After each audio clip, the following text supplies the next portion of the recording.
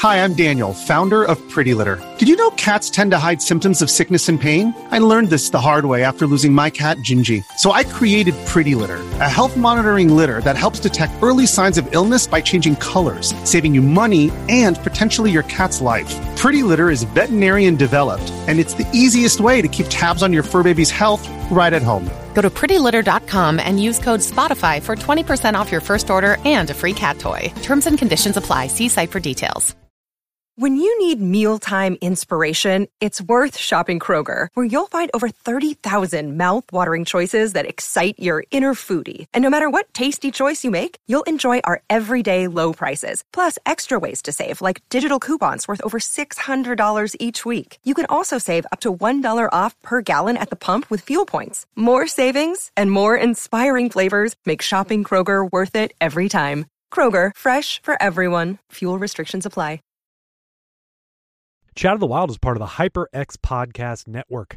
To find out more information and other great shows, go to podcast.hyperx.com.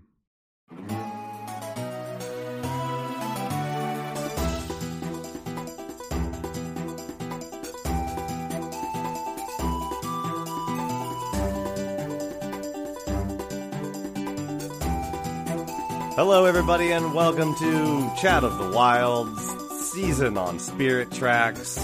It's the end of the game. We're done. If you can just feel the vibe of calmness that is surrounding your ears right now, it is all four of us never having to play this game again. I don't know about you guys, but I'm so happy to bring this to its sweet, merciful conclusion. Did you stop at the stop sign correctly? Yes, when you did? Yes. Okay. I even did the little choo-choo when I needed to. It's all good. Oh, good. Good. They like that. They like that a lot. Goodness. I mean, this is a game that is overloaded exponentially in terms of what it's asking. I mean, not just the player to do, but the DS to do. The game does not. I mean, just stability-wise, it doesn't hold up for like the last dungeon, the last bosses, the last everything. It's yeah. I really wonder why that fifth section was stuck in here. I know. I really do. It runs like absolute bad They should have just train. gotten out. But yeah. It's they should have just wrapped it up and then. Yeah. I mean, we're going to cover this obviously in the episode, but the concept for the first bit of the final boss on the train is like last minute somebody went, "Oh, I've got an idea of something we could do." It's sort of like it's something else we can do with the train. It's the whole concept and the approach is flogged within an inch of its life. Someone was like, "I love Star Fox. How can we put Star Fox in this game?" So, director got his start at Nintendo working on Star Fox. So, sure, there's a connection. All comes full circle. We gotta hurry up. We need to talk about all of the chores that you can do for people around the map. I'm just kidding. We're not gonna talk about any of that. Oh, God, did anyone sweep anything up? No. Absolutely not. Absolutely not. I swept my way as quick as possible to the exit. I had someone stop me and ask for fish on my way out, and I was like, I don't think I can help you with that. That's not on the way to the end of the game. No, point blank cannonball to the face. This game, we discussed it before, but this game opens up way too late to where you're kind of over it by the time you can do all of these things. Like, yeah. Like I said earlier in the season, it's not that I finished the game and restarted and then this time went about doing more chores and stuff. No, I beat the game and then went back and did a bunch of the chores because you don't want to restart the game. You don't get to do the chores. Yeah. So right by our hometown is a gigantic portal to Hell World. Just in our backyard. It's been there the whole time. That's why you had nightmares as a child. even Zelda says, "Oh, hey, it's right here. Like the portal to the abyss, right here." Yeah, we needed the compass to find this. Yeah. In the ridiculous you didn't need a thing- compass. All you needed was a post-it note saying, "Look to your left." A song of birds would have helped us get maybe up into the air to see it. Yeah. The ridiculous thing is that, the rails appeared. So we made the tracks appear. But it's not like we made the Dark World appear. That giant tower with the portal was already there. Yeah, it wasn't shrouded. Already visible out in the ocean. We didn't show up and then a mirage lifted and all of a sudden, the seventh veil drops and there's the portal to hell. No, it was just there. So yeah, right on in. We could have done that at any point. And Byrne didn't know about where this was. He's just like, oh no, I helped him get the compass, but I was sleeping. That monster demon train's really comfy. So he didn't see. Yes. So in we go to Portal Hellworld. And I remember really loving this the first time I played it because it's where I had the oh god, this whole game is kind of doing this Pac-Man thing. And then right here at the end they're like, no, now you really need to play Pac-Man. Except if Pac-Man ended every time you killed the ghosts. My thought right before we went into the Dark World as I was coming out of the Spirit Tower was, we made it this whole game, and we never got the ability to take out these evil trains. Yeah. So you still have to play this game of timing everything to get to where you're trying to go. And it takes way longer, and it's not fun. It's just more tedious. And I was like, wow, I really wish we had gotten the ability to take out these trains. And then that's exactly what happened, and it was miserable. I see, because the thing that I think is bad about this is it's like the first screen of an arcade game. Yeah. So they have to introduce the mechanic, but it's like two halves of a screen. So you have the first 3 or 4 guys close to the beginning, and they're super easy to take out. They you can get them all in one big chain basically. And then the second half of it is this more convoluted jumping around, and it would be the 10th screen of an arcade or something like that. This is a further level away. So I think if we had done this 2 times before, they'd introduced this mechanic of, you have to chase the demon train maybe after a dungeon, so that we could remember who the boss, the bad guy, the antagonist in this game was until the very end of the game. If they had slowly introduced this mechanic to where now we're going to have a hard mode in the final area, that would have made sense. But no, they're just here's the introduction to this. Yep. Finish it. Yeah, it's a massive afterthought. I said it must have been somebody late on going all right, we need to do something different with this train, and somebody who was just probably playing Pac-Man and went, I guess we could do that. I guess we could do more of that, probably. What if it can go faster? You know what he was doing is playing Pac-Man Championship Edition or something, or Pac-Man that had probably just come out. Possibly. So it's a good game. Yeah, pretty great game. Yeah, I'd rather play that. It's true. I'm sure they would too. Hey guys, did you know if you pull the horn, you go way faster? Yeah. What? Yep. Yeah, I thought you had to. I thought that was how you attack. Do you just attack? Do you kill the trains? You're just superstar. Yeah, you just run into it. Oh, I thought I was doing woo to because it's quite satisfying doing that. Yeah, I didn't learn that until the very end. Oh, there we go. That might have been helpful. Yeah, it would have been really helpful. Yeah. So I was fine with this section until the last train, and I got hit and died. And so, for context, the trains you're fighting go significantly faster than you do, unless you have the speed up. And so, they all follow the same pattern until you get to the last train. The last train goes rogue and does its own thing. And I don't think they all will chase you down. If you're not invincible, they will see you. If you're nearby, they will turn and go the other direction. Like, they can go reverse and come after you. So they don't do that from the other side of the screen, typically. Right, okay. So, but the last train just does whatever. Okay. So I basically got down to one train, got hit, and then had to redo the whole thing. Which that happened to me. Was not fun. And then on the last train, it was just this game of just going around in circles, trying to time it so that I actually hit it. And maybe if I had known that I could go faster, or the game had explained that you can go faster, it might have been easier. I only found out at the very end because I was...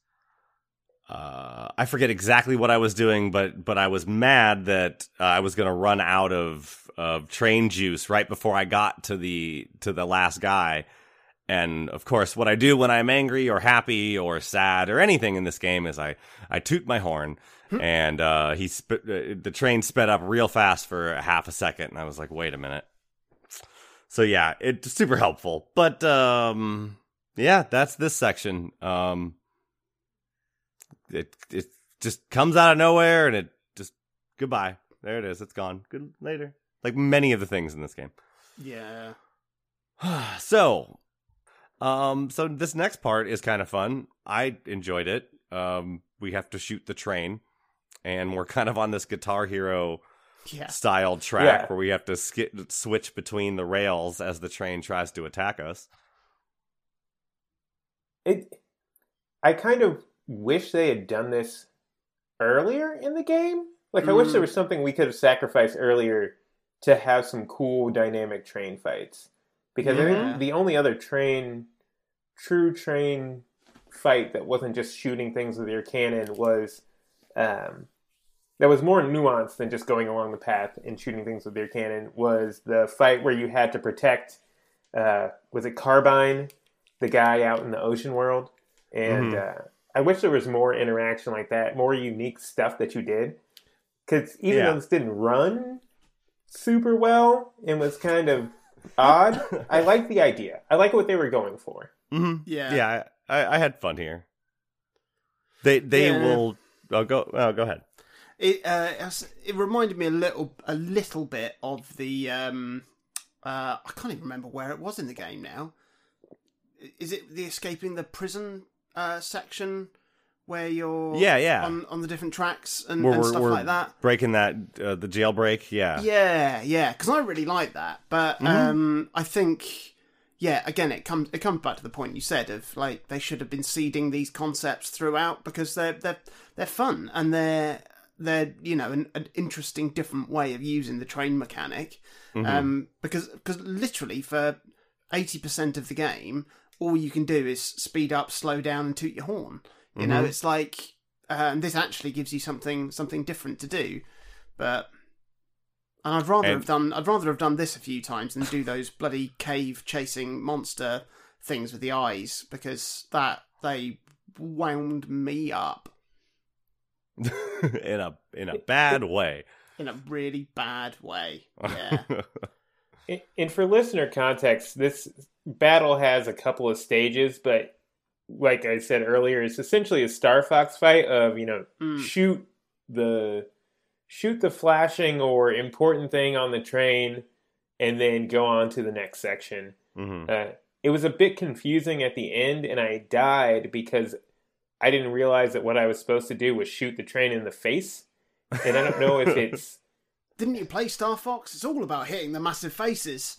No, hit the brakes!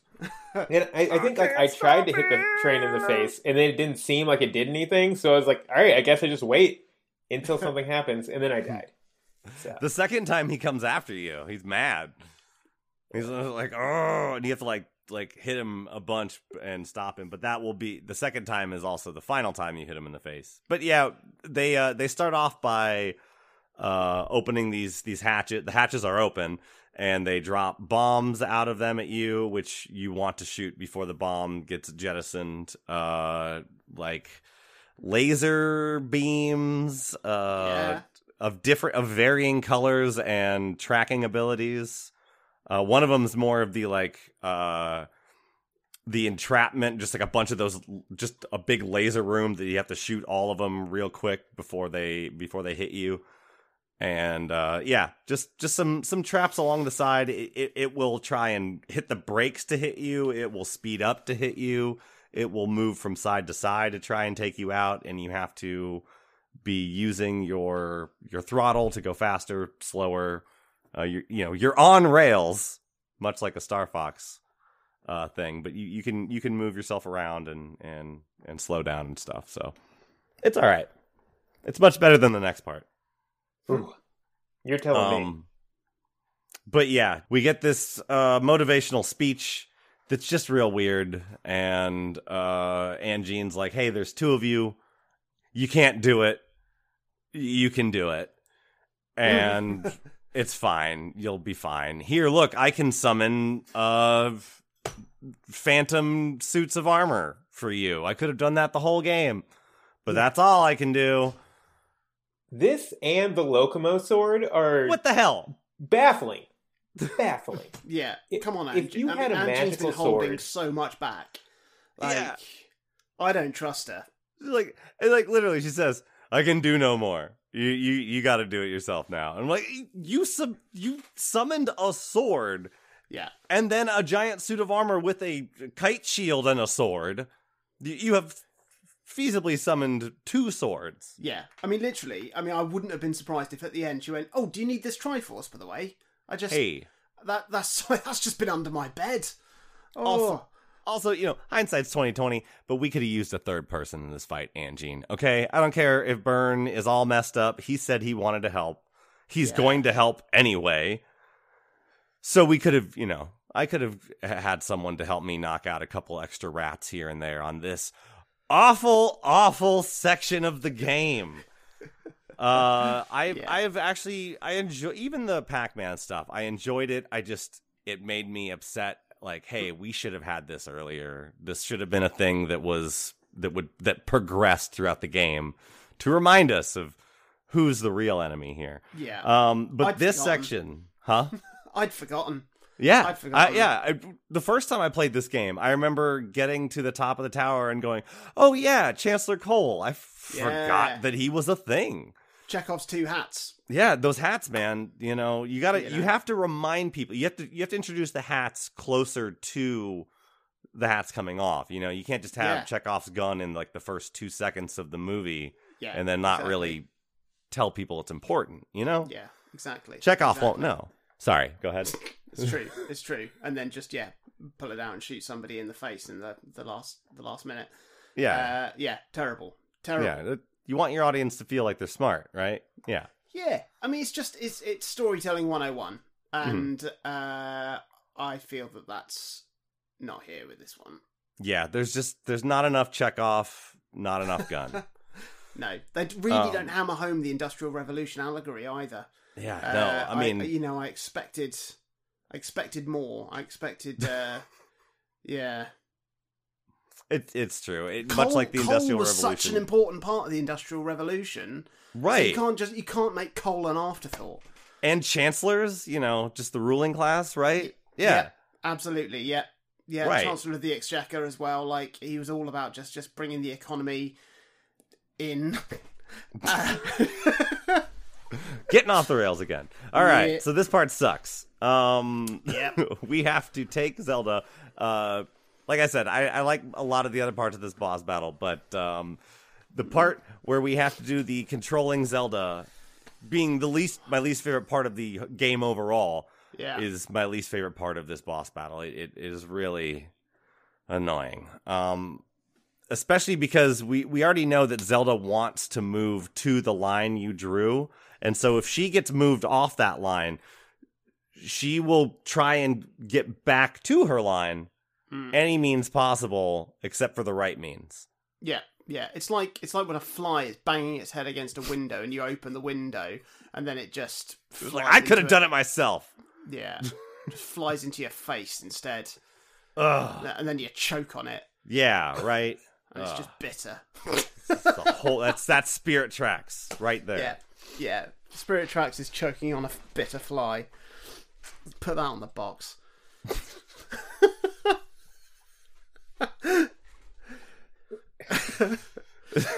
PC, please.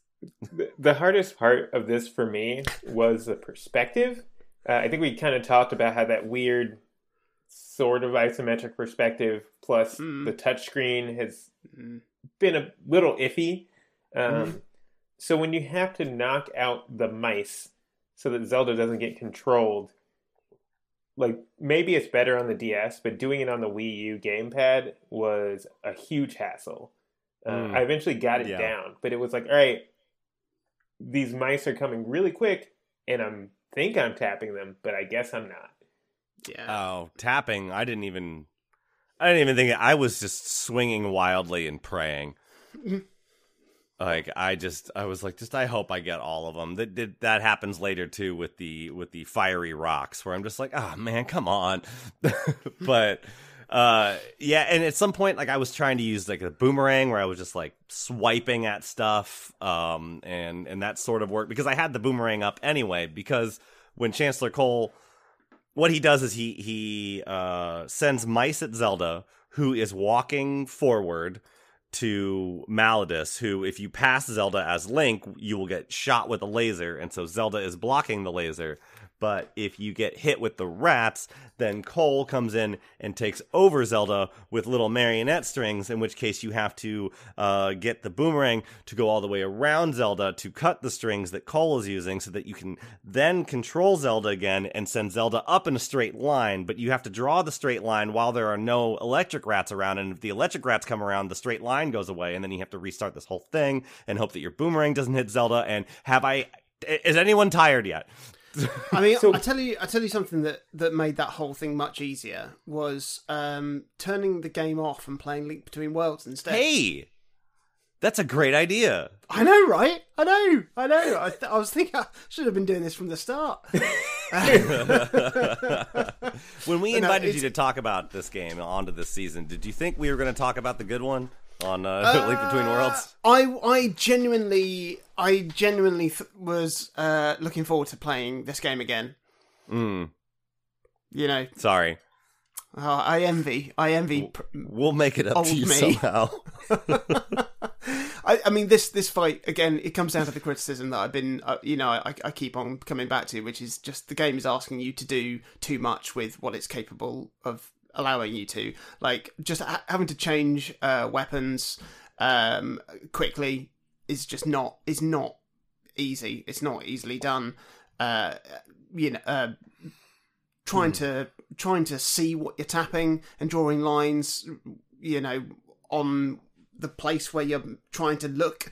It's just like, it's madness. It is. It's like if somebody asked me to play Elden Ring whilst, like covering my control pad with bolognese, and then just throwing Vaseline in my eyes, so I can't see what I'm trying to do. And then just says, "Oh, you gotta be careful. The meat gets stuck in the controller stick port, so I can't. It disabled my D-pad, so I can't switch items. I was gonna say it's like having to control your horse by drawing on the trackpad on the PlayStation controller while you shoot things. Yeah, and I'm trying to wipe bolognese off. So I know, torrents going you've got going a third everywhere. problem that no one else has. It's just it's not. I mean, like Nintendo proved that technically, yes, you can make a game that you control like this, but they did it. But it's not as. But it's not successful, is it? Let's be honest. It's more successful than the thumb nubbin analog stick controller. Glad they dropped that real fast. Yeah. 6 months later, those were not included with the DS. It was pretty wild. That's quite fun. I didn't know that. Yeah, because I had a friend get one. I got one pretty early on. This is stupid. We shouldn't talk about it. Yeah, but his didn't have one. So, BC, go ahead. And please describe what we do after we grab Malladus when you're done. Yeah, I just want to say that I could not get the boomerang to work, so I had to walk around Zelda and slash the strings every time. And let me tell you, it's real easy to get hit. And how did you do that? I'm stunned. I am so sorry. That is terrible. Yeah, it wasn't great. Oh my god. Do not recommend. Oh no.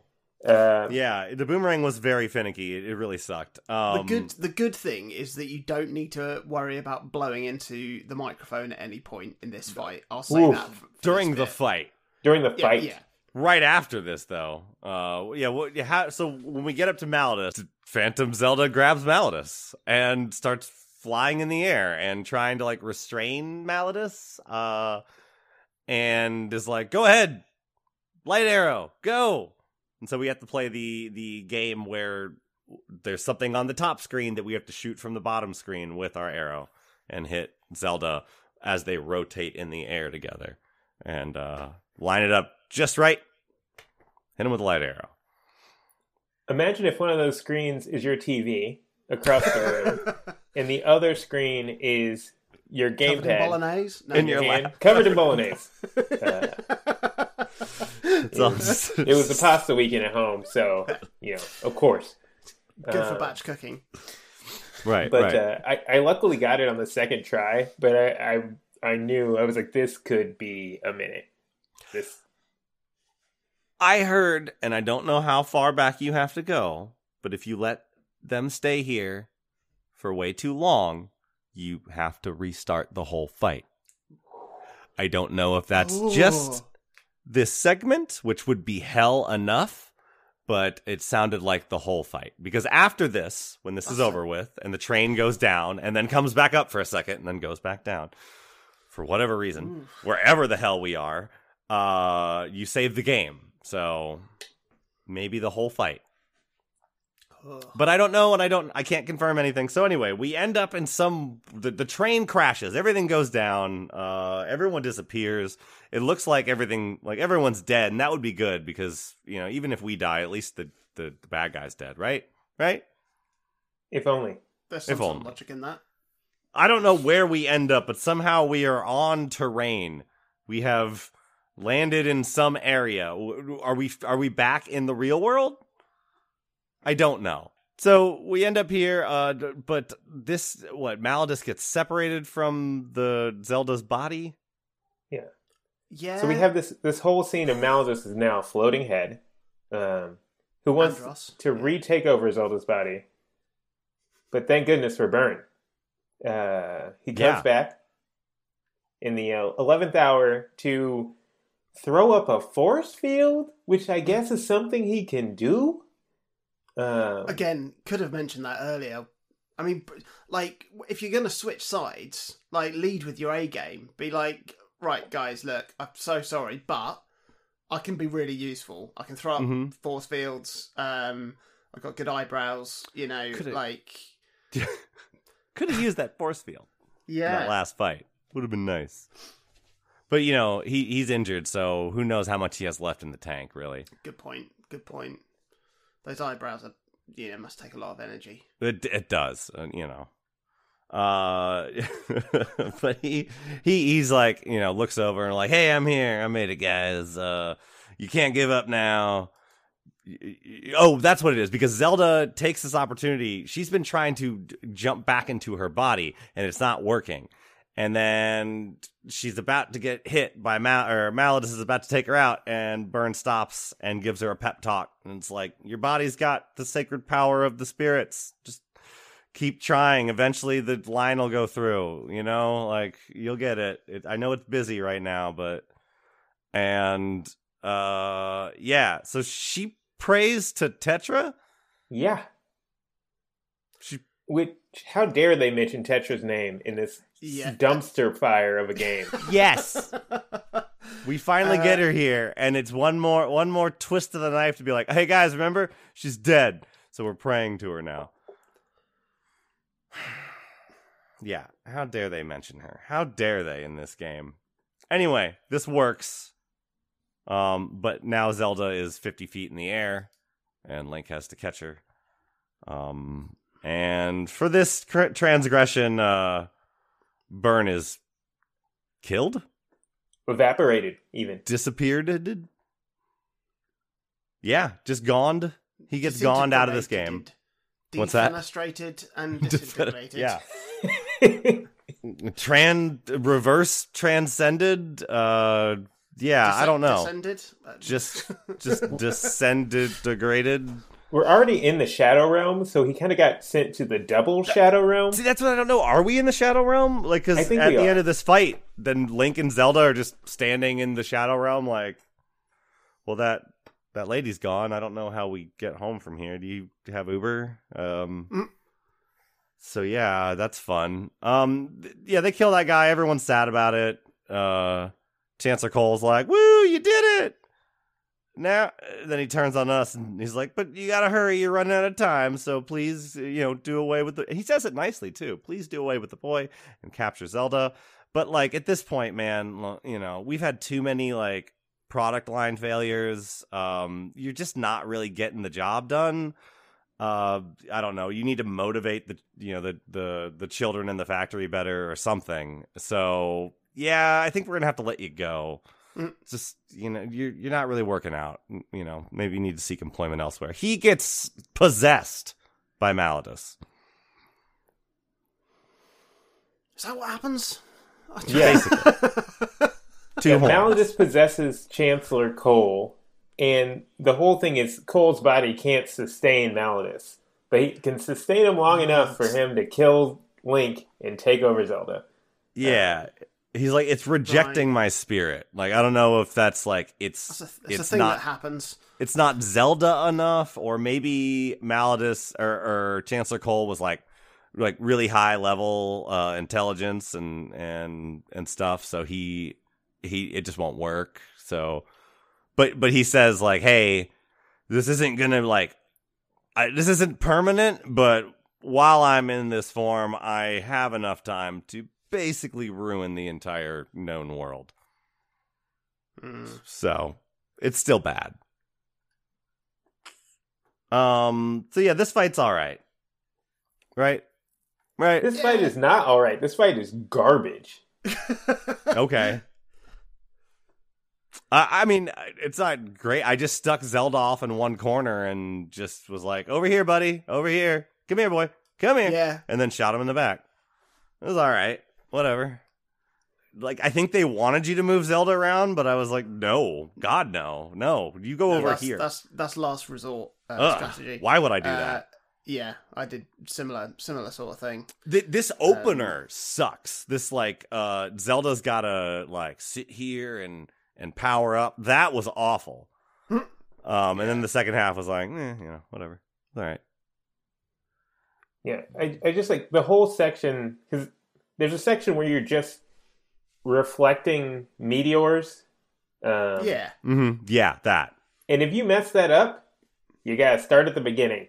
And that's a solid, I think, minute of just reflecting rocks.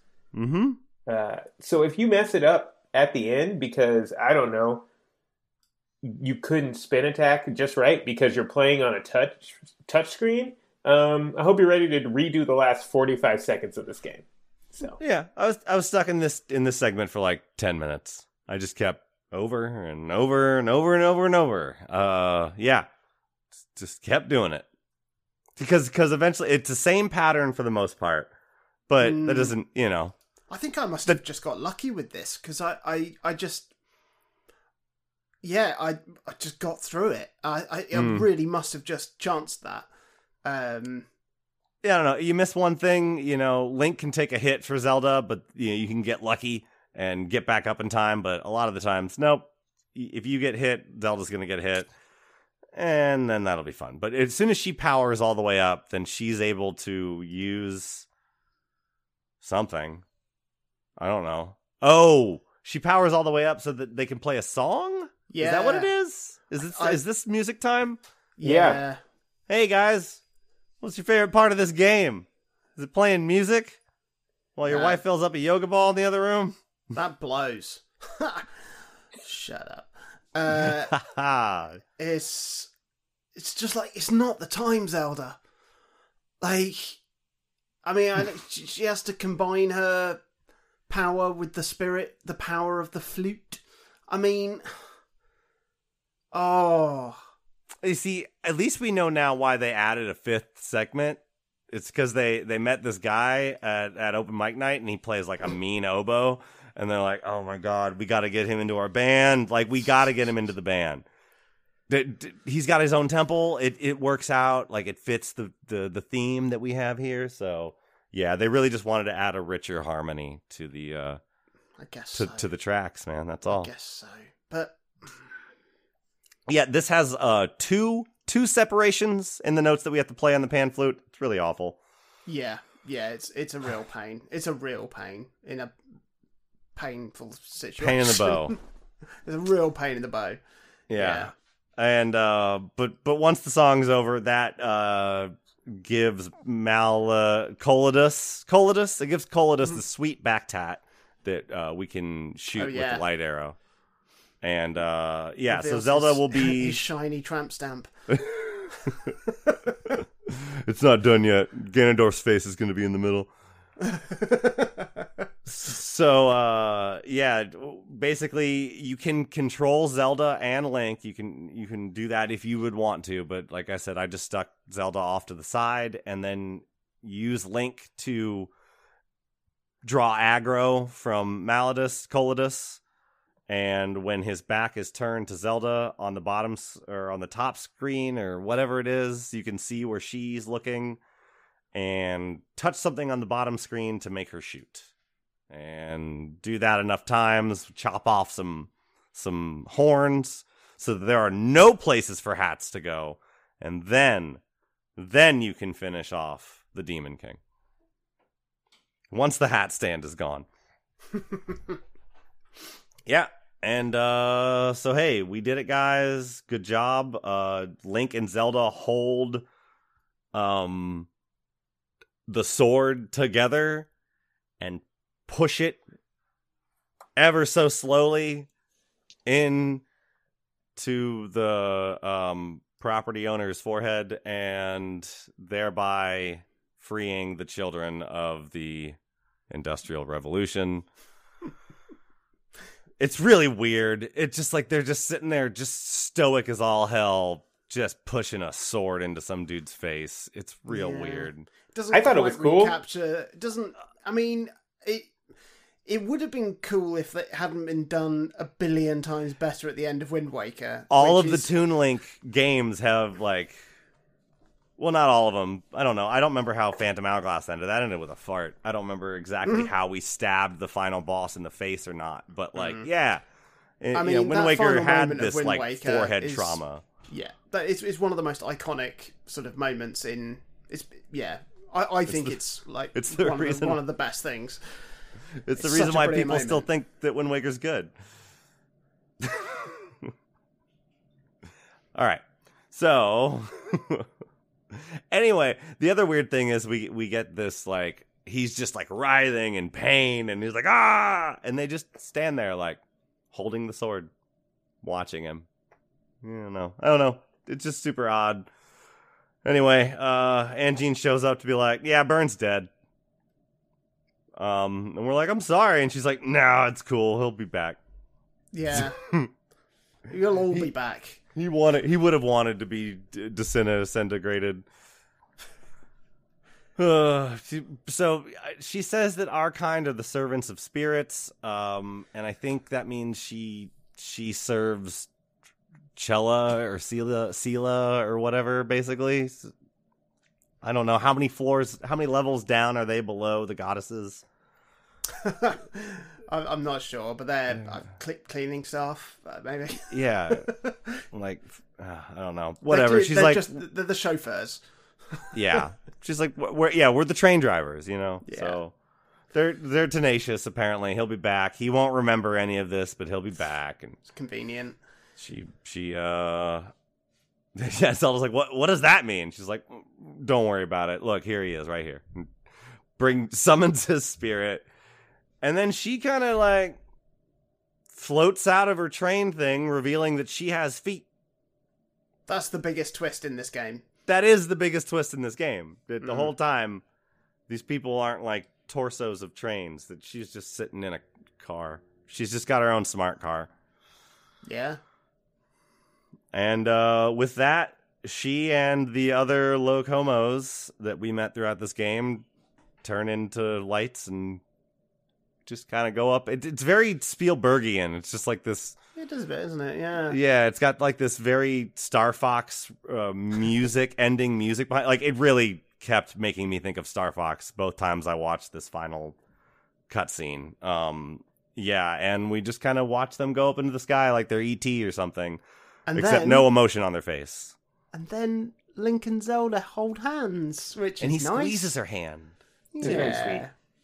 Well, yeah. That was nice. Yeah. That left me with a sweet taste in my mouth at the end of this. Yeah. Sure. So, yeah, everything's fine, I guess. We head back. Zelda's doing paperwork at the very end of the cutscene. Almost jumps out the window because now I guess she's in management, and it's just, the cycle continues. So, yeah, and that's Spirit Tracks. So why don't we take a quick break? We'll come back and we'll just wrap this up.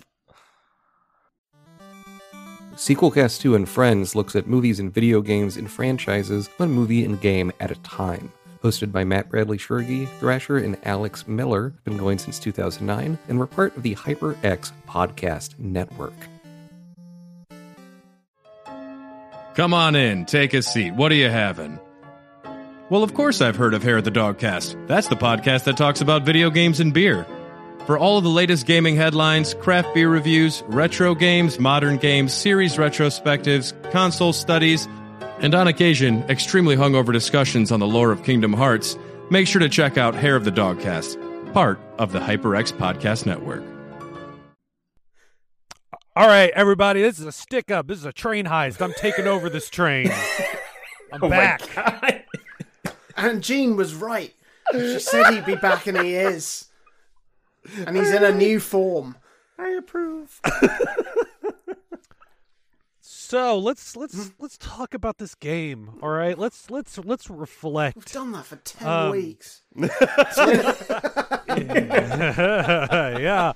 that is the worst part about this. Like, it's, when I look back at least on our like catalog of games, I love that we go so deep in some of these games that people forget a lot of times, right?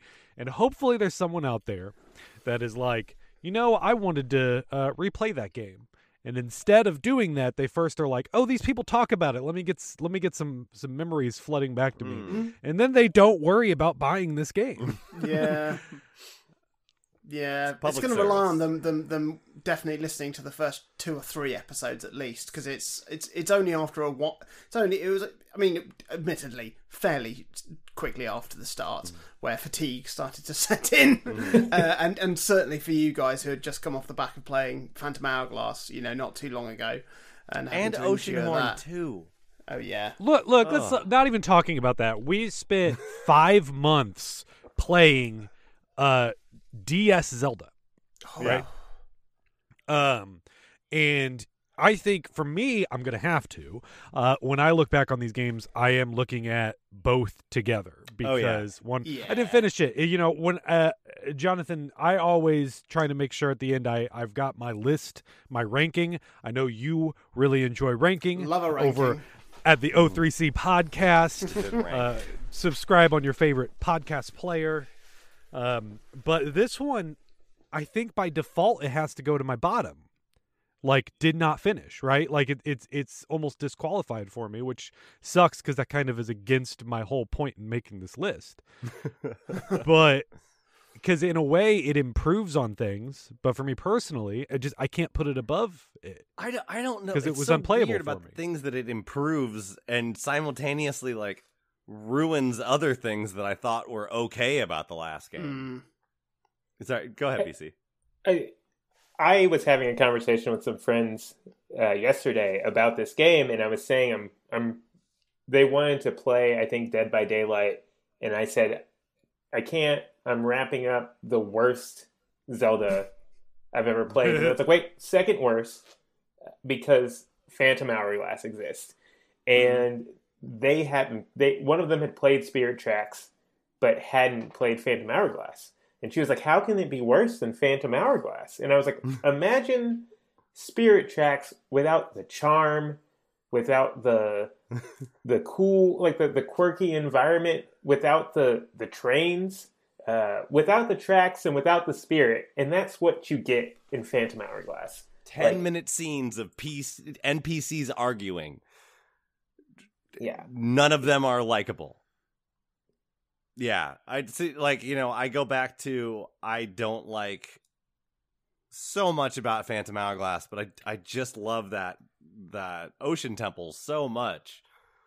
But that's about it.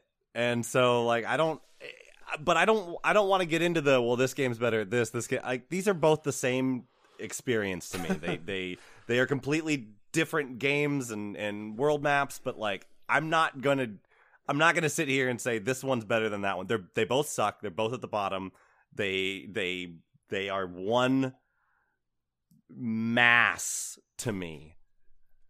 I ranted about this when my character got killed off this season, and it is largely a reflection of where Nintendo was failing miserably in terms of what they were trying to do. Like, Nintendo's philosophy for a long time, and I have here's the other thing, playing through all these Zelda games, I have turned so hard against Miyamoto. Like, and it has made me like a jaded like Nintendo fan in some ways, where I look at some of these things and I can follow the line, and in so many ways I see where this is how Miyamoto is like still has a grip on Nintendo in a way that has not been positive for a long time. I think you can really see it in these games.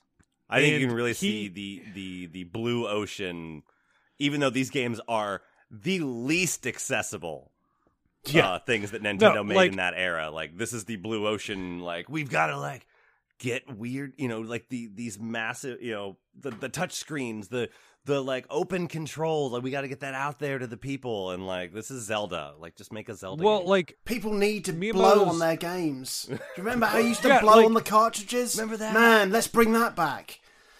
It's always, I can just picture it on, they're in the room, they've got the list of things that need to be in the new system. And Miyamoto is like, I want to make a game where you pet and talk to dogs. So we're making a 2-screen system. Mm-hmm. He makes his game, he moves on. Mm-hmm. He doesn't do anything else with it. Everyone gets left behind. The 3DS, he's like, I want to make a game where you can see a little submarine. They make the 3DS, he makes his game, he moves on. Mm-hmm.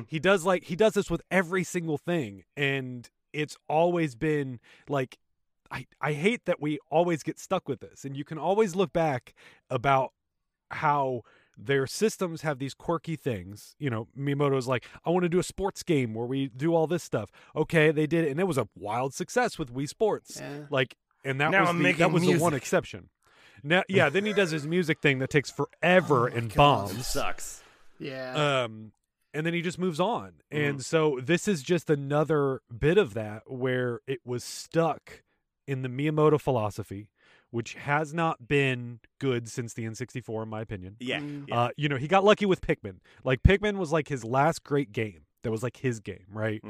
And even that, like, I doubt he'd had much input on 2 and 3, right? Like, maybe, who knows? But anyway, and I look back on both of these games together of just like, they could have done something fun and interesting with this, but they were stuck the whole time. They were bottlenecked by having to make it play the way that it played. This is the most studio meddling Zelda entries. These games are like, the Disney coming into whatever franchise, Marvel or whatever Marvel movie or whatever, and kicking the director out because they're like, I don't know, this isn't working. We have to do things like this.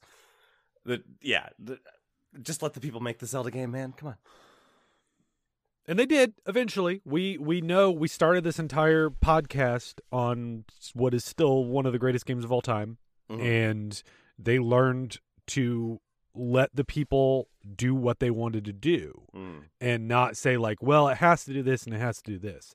Like, the only thing that they said was like, it has to run on this old ass hardware because we're not going to make cutting edge technology. Yeah. I think this is not Phantom Hourglass, but I feel like Spirit Tracks is some good ideas and some good music wasted on a game that is inherently marred by the medium. And I think if you think about early DS games, and Phoenix Wright is an example, it was so fun when you got your DS and you could yell objection at the DS and it would actually do something in the game. But you also had that button where you could just hit it and it would yell objection. So that was using the mic in a more additive sort of way. Like you could also do this thing, but you don't have to. And I think the problem here is they were like, oh, we're going to make this game that's centered entirely around the touchscreen and the mic. But then they, instead of making something new, they were like, we're going to make a Zelda game and you just control it with these other things. They didn't tailor the game to the medium that they were trying to. Yeah, the whole game feels like compromise. Yeah, Nintendo hasn't learned yet that the only people who use all of these weird tools that they throw that into their systems are Miyamoto. Or maybe one of their other teams. There's a couple. That's the thing. Third-party devs don't usually do that, except for maybe a handful. I like BC was saying with that. I think of the game Hotel Dusk. I love that game, and the whole time you held it on its side like a notebook, and you took notes. You were a detective in it, and it made sense. And they did it in a way where like the person you were talking to was on the screen next to you, and it felt so like perfect for that system. Same for like Brain Age. Brain Age was incredible for this system. Like it did everything using the two screens just right. And then somehow the Zelda goes into this saying, we're going to utilize everything on here. And then they really don't effectively. Like they do it in just bad ways nearly every single time. It's not the usual design process that Nintendo goes through where they create a game, they create something that feels fun. And then the idea of like what that game is going to turn into comes out, you know, like with Pikmin, they made the 128 Marios, and then they messed around with that for a while, tried a few different things, came up with something that worked, built an idea around it.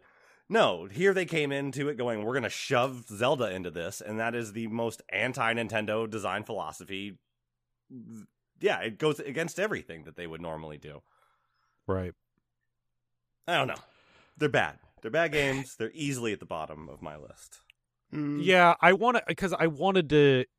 always try to wrap like these seasons up with positives, especially when we are in a lot of the lesser games, let's just say. But this one, it's just difficult because even when you talk about the improvements that they made, it's so small. And it's just sort of like a thing you might not even notice that they did. Like visually, it's a bit better. But only a bit. It's still an ugly DS game. Yeah, like an ugly 3D polygonal DS game. Like Minish Cap is much nicer to look at. Oh, absolutely, gorgeous game. You know, we still went through that. Like, I mean, I think Minish Cap is a better looking game than Ocarina of Time, right? Like because of just the you're dealing with like old style polygonal games versus beautiful hand-drawn pixel art. Like that's still just like a classic sort of thing. And yeah, this game just, it's hideous. Like it looks worse than a PS1 game in so many ways, in my opinion. Just the because shape of people's heads. Speaking of ET, like Link, very, very ET head and neck features. It's horrible to look at. Oh God! all of the brilliance of that, the Toon Link style being more expressive and all of the stuff, all of the great stuff that was utilized in Wind Waker, and standing the test of time, even as an art style. Yeah, absolutely. But when it's presented like this, when it looks like if if you were just playing Wind Waker whilst watching it in the reflection of the back of a spoon.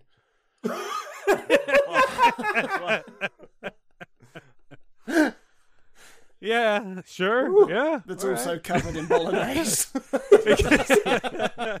that's how you got the bolognese on the controller in the first place. Oh man.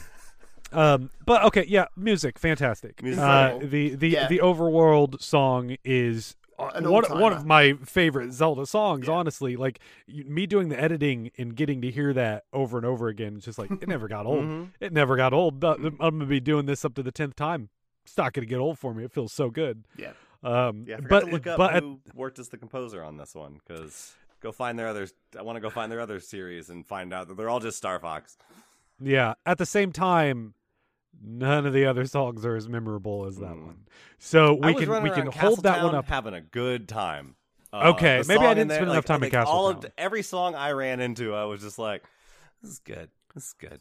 None of them were bad enough that it stuck. I mean, what game have we played outside of like maybe an NES game that had bad music, right? Like an NES game or like an old original Game Boy game where they couldn't really do. You know, you could be like, wow, this isn't making my ears bleed. This is a great classic song. Other than the menu and start music of For the Frog, The Bell Tolls, all of that music is better than some of the stuff that they did here. Oh god, wasn't that one just like it was just holding a single tone for like way too long? Yeah, it's pretty bad. It was whatever. But the final boss fight had like 2 bangers, and then the credit song was like the greatest thing I've ever heard coming out of a Game Boy before. Like it was just it was magical. It was great. But anyway, this game. Do we have anything else that we need to wrap up on this with this? I feel like we got it across that like these games don't hold up. Period. We cannot recommend anyone going back, especially as it gets harder and harder to do so, going back and playing these games. You're not missing out. Especially if there's a chance that your hardware might have a little issue with it that literally will stop you from playing the game. But I've already gone through the only piece of the hardware that you can't use on emulator to get through the game. So the reason why you need to play this on a DS is for the microphone, and that will crap out on you, it seems. Mm-hmm. So yeah. Jonathan. Hello. Jonathan, thank you so much for taking the time to play with us on here. It has been an absolute pleasure. I mean, not the playing of the game, but taking time out of your day to fly here to America every Sunday to record with us. We'll talk about the percentage that we'll pay you back after we're done recording. Right. Much like the Industrial Revolution, we'll talk later. Absolutely.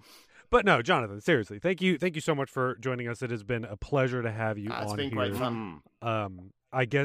We can go ahead and say we are working with Jonathan to do some stuff over on his podcast as well, some Zelda related things. We're still working out how exactly we want that formatted, but it should be a few episodes. It will right? be. We'll say it that. will be. Yes. Absolutely. Okay. Yeah. It's going to be fantastic. What is that show, Jonathan? Oh, it's called the O3C podcast. And we, myself, Chris Dow, Minty Booth, we are O3C Games, and we have been trying to compile our concrete top 100 favourite video games of all time lists. We managed to reach the end of a countdown and then realised it had taken us 3 years to do that. And in that time, we played a whole bunch of other games that needed to go in our lists. So we're going about retroactively, making that all work. And we're also writing articles, writing reviews over on our website, o3c.games, streaming some stuff, doing other bits and bobs. Loads of stuff. And you were giving away a bunch of games recently, so even more of a reason to pay attention. Maybe in the future you don't want to miss anything. We're always doing competitions, giveaways and stuff like that. Because hey, we love games and we love people that love games. So even Spirit Tracks. Yeah. Yeah. Spirit Tracks is still in Minty's top 100 list. Ooh! When is the last time he played it? Well, also Phantom Hourglass was also in there. When is the last time he's recently taken that out? I think that's literally the next episode that's coming out. Okay, is him taking out Phantom Hourglass to put in something Ring Fit Adventure, I think. But I don't know if Spirit Tracks is going to stay in there. It might have to be one of the ones that goes. Might. I mean, he hasn't replayed it, so and I'm going to give him a hell of an update in the next episode. I'll be sharing my thoughts on my show, and hopefully that will convince him to just cut that one. Cut that one. Sorry, go ahead, Jeremy. I want to give a shout out to our patron supporters. Thank you so much for contributing your money to listen to us talk. We really do appreciate it. We're going to start off with our Sheikah supporter tier. It's our new $5 tier that if you sign up for that, you get to play games with us. We are legally obligated to play video games with you. Whatever game you want, really, preferably something that we can play together. I don't think it'd be as fun if we were all just playing single player games, but you know what? If you sign up for that tier and you want us to play a game, you can go ahead and make us do that every month. Over in that tier, we have Rutger Termatten, also goes by Boris.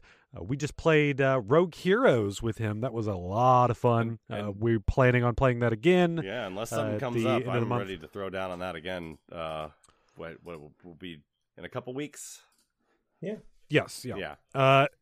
We have Donald Fuller and Lisa Slack. And thank you so much for all of your support and your money, obviously. Thank you to the Sheikahs. Over in the Hylian Helper tier, we have Rue Lee, Genova, Miss Dino, Jitterbug, Todd Hunt, Fox with 2 X's, Cody Jarbo, Michael Fontaine, and Colleen Rooney. Whee! Thank you all so much for your support. Friends. BC, thank you so much for suffering through this on your giant Wii U tablet. Goodness. You playing the most uncomfortable way through all of this. Did you feel like you were one of the Minish people playing it on like a giant DS? If only, that would have probably been a more enjoyable experience if I felt like the Minish. I just felt like a man with very weak wrists after holding the gamepad up for a while. Not ergonomic. No. I could never figure out, whenever I would have my hands up there, sometimes I don't know about you guys, I jump between the 2 fingers on the trigger or 1 finger on the trigger. I could never comfortably put 2 fingers on that thing at once.